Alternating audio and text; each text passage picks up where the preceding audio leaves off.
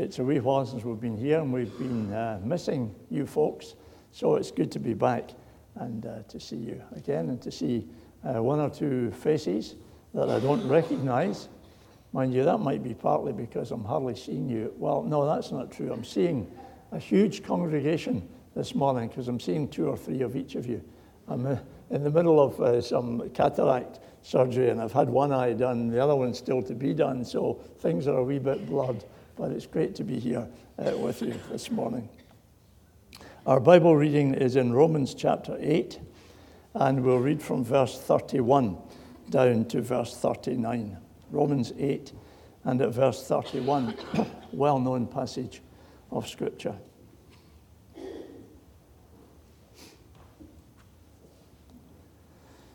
Paul has been speaking earlier about God's blessings to us, his help to us in difficult places. He says at verse 28, we know that in all things God works for the good of those who love him, who have been called according to his purpose. And verse 31, what then shall we say in response to all of this? If God is for us, who can be against us? He who did not spare his own son, but gave him up for us all, how will he not also, along with him, graciously give us all things? Who will bring any charge against those whom God has chosen? It is God who justifies. Who is he that condemns? Christ Jesus, who died, more than that, who was raised to life, is at the right hand of God and is also interceding for us. Who shall separate us from the love of Christ? Shall trouble or hardship or persecution or famine or nakedness or danger or sword? As it is written, for your sake we face death all day long. We are considered as sheep to be slaughtered. No, in all these things we are more than conquerors through him who loved us. For I am convinced that neither death nor life, neither angels nor demons, neither the present nor the future, nor any powers, neither height nor depth, nor anything else in all creation will be able to separate us from the love of God that is in Christ Jesus our Lord. Amen. May God bless to us that reading of his inspired word. And we sing now the song, Amazing Grace.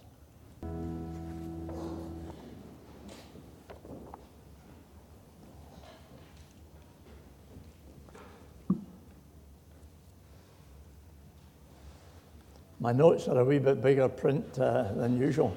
In fact, if I held them up, you could probably read them from there and I wouldn't need to preach at all. Most psychologists agree that one of our most basic human needs is the need for security. So I want to ask you this morning, how secure do you feel in life? What is it that gives you a sense of security? There have been a spate of burglaries recently where my daughter lives. So my son-in-law has fitted the very latest security locks to his doors. I thought they were pretty good locks that they had. It's a reasonably new house.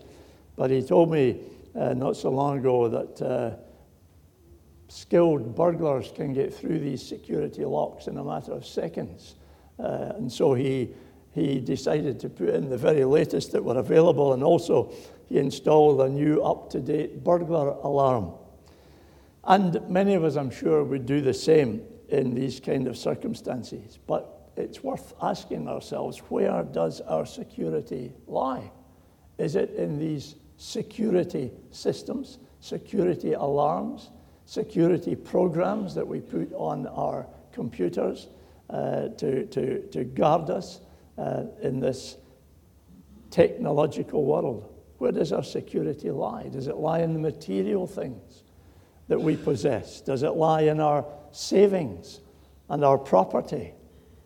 Does it lie in our relationships and our family life? What is it that makes us feel secure in life? Paul reminds us that the life we have as believers is a life that is hidden with Christ in God.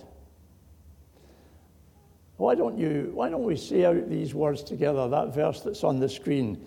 Speak them out as loudly as you can. For you died, and your life is now hidden with Christ in God. Let's try it again. Be convinced about it. For you died, and your life is now hidden with Christ in God. I want you to say it again, just to yourself this time, but in the first person, if we can just change these words slightly and put it in the first person and say, I died and my life is now hidden with Christ in God. Say that to yourself. I died and my life is now hidden with Christ in God. How do we know that? Because God says so. He says so in His Word. That's what He says, that our lives are hidden with Christ in God. And so we need to let our outward life match what is true, but may still be hidden. So, what is the basis of our security? That's the first thing to ask ourselves. You may have seen some of these television programs. Who do you think you are?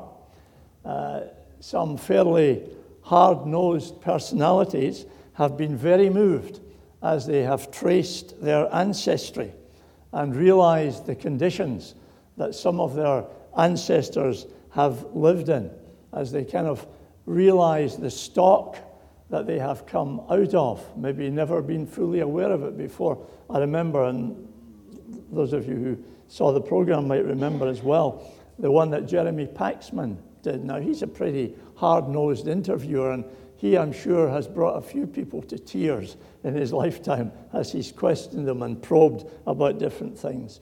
But he was in tears in that program over the poverty that his maternal great-grandmother had lived in, grown up in, and raised a family in. He had never realized that before, and it moved him to tears as he thought about his ancestry. Well, what if your father had never been born? Would you have been born? What if your grandfather had never been born? Would your father have existed? The fact that your father and grandfather existed is the basis of you being here and my being here. It's a blood relationship that exists between us and our ancestors. Now, once I was born, was there anything I could have done to change my relationship with my father? It was a blood relationship. I could have left home and never spoken to him again, but I would still have been his son, wouldn't I? As you would as well. I could have changed my name. To say I didn't like the name Gunn, my father's name, I could have changed my name, but I would still have been his son. Nothing can ever change that human relationship. But was there something I could have done that would have stopped me living in harmony with my father? Of course. There's any number of things that I could have done that would have broken the harmony of that relationship. I could have rebelled about the way I was being brought up. I could have been very selfish in my attitudes. I could have been disobedient. There are lots of things that could have marred the harmony of the relationship, but nothing could have stopped me being my father's son. Nothing. And now that I'm a Christian, of course, I have another relationship as well. Not only have I been born once physically of a human father and mother, but I've been born again spiritually, born of God. And that's true for every one of us who's a Christian this morning, every one of us who is here as a believer, trusting in the Lord Jesus Christ for salvation. We are children of God. Not because we've been born of human parents. There are many people who think that we're all God's children anyway, but we are not all God's children anyway. Only those who come into his family through faith in the Lord Jesus Christ are his children. That's what John says in the first chapter of his gospel, John chapter 1, verse 12. He says, to all who received him, to those who believed in his name, he gave the right to become children of God. You weren't that before. But once you believe in him, you have the right to be called children of God. Children born not of natural descent, not of human decision or a husband's will, but born of God. God is my Father. If you're a Christian, God is your Father. Can anything make me lose that relationship? No. Just as nothing can make me lose the relationship with my human father, it's a blood relationship, nothing can make me lose the relationship that we have with God, our spiritual Father, our heavenly Father. Because I'm born of God. I am his child. But can anything make me lose the harmony, the joy of that relationship with God, my Father? Of course. Any number of things can make me lose the joy of that relationship. Rebellion, selfishness, same kind of things. Disobedience can all get me out of harmony with my Heavenly Father, but nothing can get me out of the security of the family relationship. Nothing can change the fact that you are a child of God, that I am a child of God. That is the basis of our security. Nothing else. This is absolutely crucial for you and me. You see, our security does not depend on how we behave. It does not even depend on us being in living fellowship with God. We may have done something that has marred that, and God seems far away. But we are still his child, his son, his daughter. And our security lies in that. Not how we behave, but who we are. Who we are. Sons and daughters of God.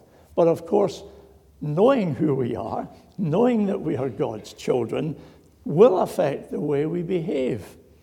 John says about that in his first letter at the back of the New Testament, 1 John chapter 3. And verse 1 he says, how great is the love the Father has lavished on us, that we should be called children of God. And that is what we are, says John. We know that when Christ appears, we shall be like him, for we shall see him as he is. And he adds this, everyone who has this hope purifies himself just as he is pure. So yes, we will want to live godly lives. We will want to please the Father. But what is the basis of your security and mine today? It is not our location. It's not where we live, though some places are much more secure than others. That's true. It's not location. It's not our vocation either. Job situations can change sometimes very quickly and unexpectedly. That's not where our security lies. Nor does it lie in our possessions, because material things can quickly disappear. They don't last forever. And yet the truth is, these are the areas where many people are looking for their security. these days. Paul's test about this was a very significant one in Philippians chapter 1 and verse 21. You remember what he says? To me, to live is Christ, to die is gain. In other words, he says, I'm living for Christ, therefore dying is going to be gain for me. Put anything else into that formula and see what happens. I'm living for my career. Then to die is going to be loss because you won't take your career with you. I'm living for material possessions. Then to die is going to be loss because you'll leave them behind. I'm living for my family. Even there, to die will be loss. I'm living for Christ. To die is gain, because I will see him as he is.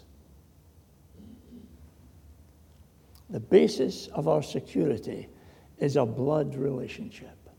That's what Peter says in 1 Peter chapter 1. It was not with perishable things, such as silver or gold, that you were redeemed, but with the precious blood of Christ. What is the basis of our security today? It is the fact that you are a child of God, that I am a child of God. Never forget that. But we have to admit there are always threats to our security. All sorts of things can threaten our security. I've just said that a blood relationship cannot be altered, but other relationships can. And many people find themselves very insecure when significant relationships in life get broken. Relationships of friendship or work or marriage, when these get broken, we can be made to feel very insecure. So we might say that desertion threatens our security. And by that, I want to include things like redundancy and unemployment, of course, bereavement, and the awfulness of human loss. Of course, that threatens our security. But look at what God says. He is our Father, and he says, I will never leave you or forsake you. I will not desert you. You will not be left alone. Paul says, nothing can separate us from the love of God that is in Christ Jesus our Lord. And God says in the Old Testament, I know the plans I have for you, plans to prosper you and not to harm you, plans to give you hope and a future. That's Jeremiah 29. Without that assurance that God is my Father, that I am a child of God, without that assurance, then, of course, any kind of personal loss is going to threaten my security. Danger also threatens my security. That's kind of obvious, I guess. Remember back in 2001, the security of the United States was hugely challenged, threatened by the 9/11 bombing of the Twin Towers. Since then, of course, there have been many other terrorist activities around the world, in London, in Madrid, in Paris, in Munich, and on a Tunisian beach. Many terrorist atrocities. And so people have become hesitant about visiting some of the big cities in Europe and in other parts of the world, or going to holiday resorts in Egypt or in parts of North Africa. Very hesitant about it because our security is threatened by danger. Paul knew that. Listen to this. Remember when he said this, when he wrote to the Corinthians, the second letter to Corinthians chapter 12, he says, I have been exposed to death, not just once, again and again. 5 times I received from the Jews the 39 lashes. Many people died once from the 39 lashes. 5 times he had been punished like that. 3 times I was beaten with rods. That's the Roman punishment. Once I was stoned. 3 times I was shipwrecked. I spent a night and a day in the open sea. I have been in danger from rivers, in danger from bandits, in danger from my own countrymen, in danger from Gentiles, in danger in the city, in danger in the country, in danger at sea. I think Paul knew the threat of danger. I think he sure did. Many, many times in his life.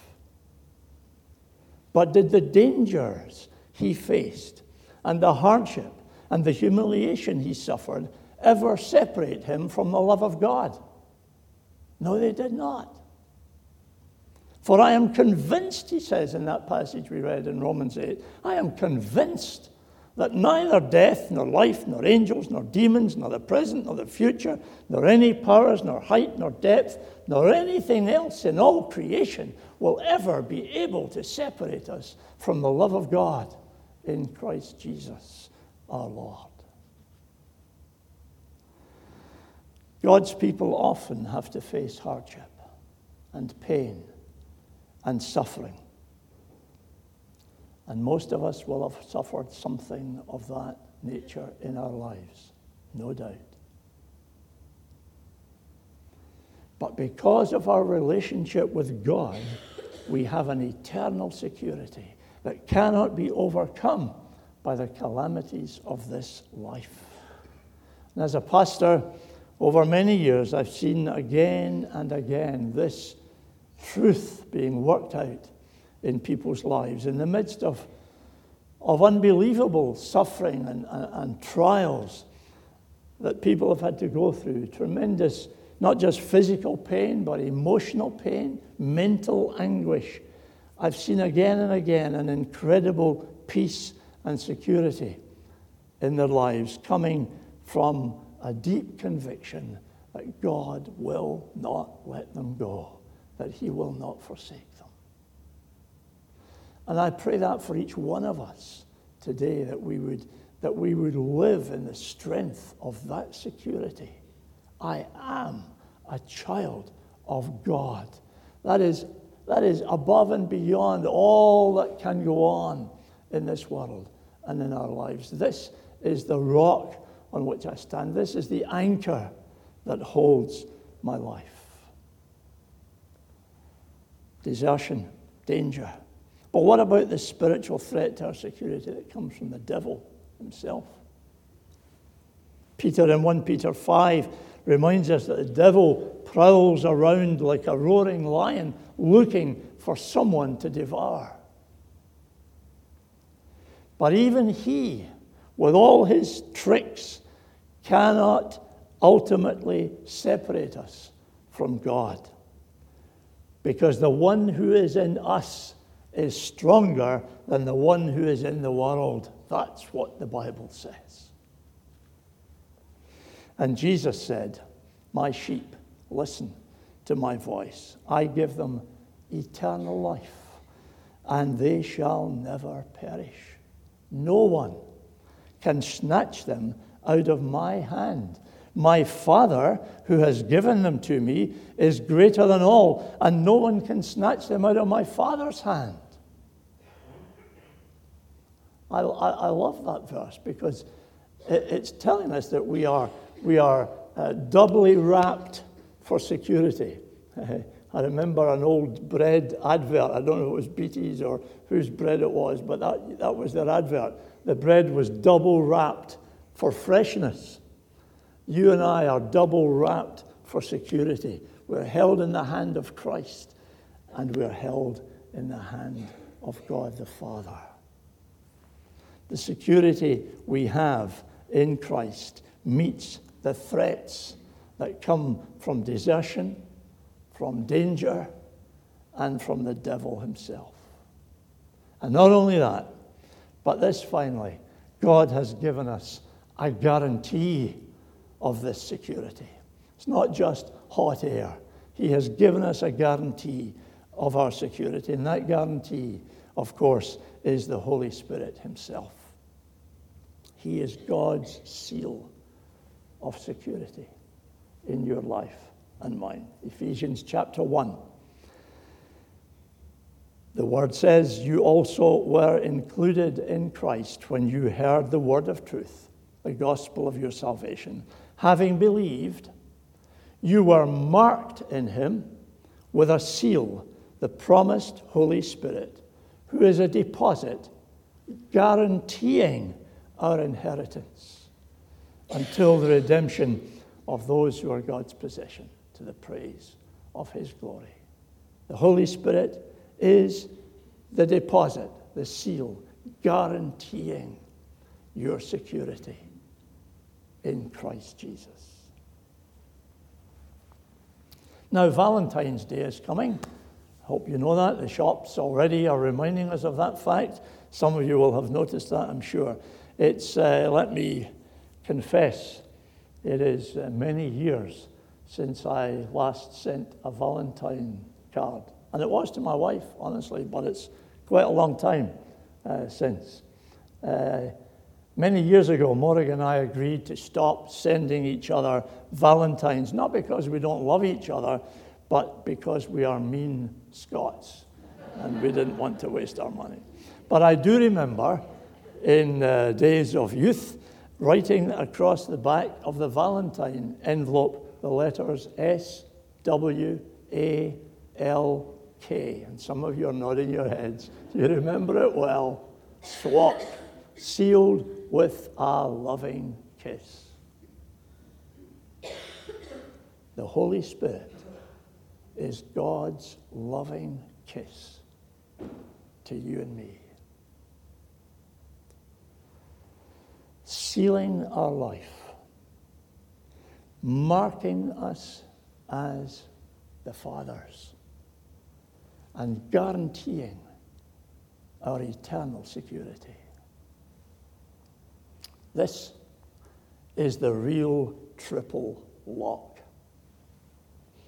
Never mind the one the government promised a few years ago to us pensioners, that the pension would be held in a triple lock for security. That may or may not stand the test of time, if the truth be told. But this is the real triple lock. It's not just for old age. It's not just for pensioners. It's for everyone right now, here and now. Everyone who believes is in this triple lock for now and for all eternity. We are held in the hand of Christ. We are covered by the hand of God, and we are sealed by the Holy Spirit. What more could we ask than that? Where does your security lie today? This is where it lies. The Father's triple lock on your life. You are his child. Nothing can ever, ever change that. Praise God. Let's pray.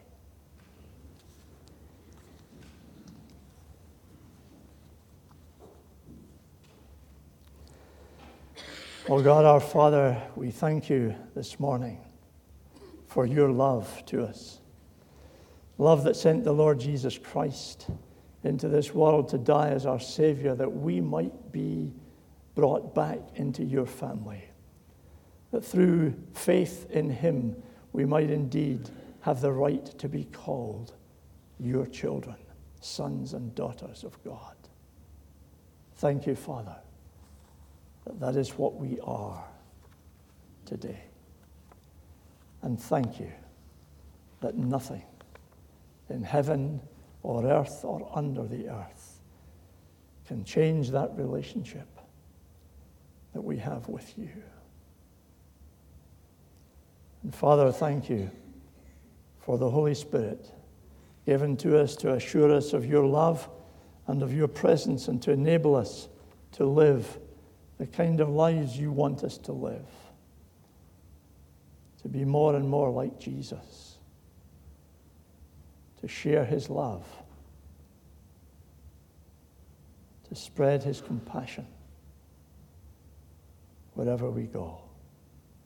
Thank you that you hold us, Father, and you will never let us go. Amen.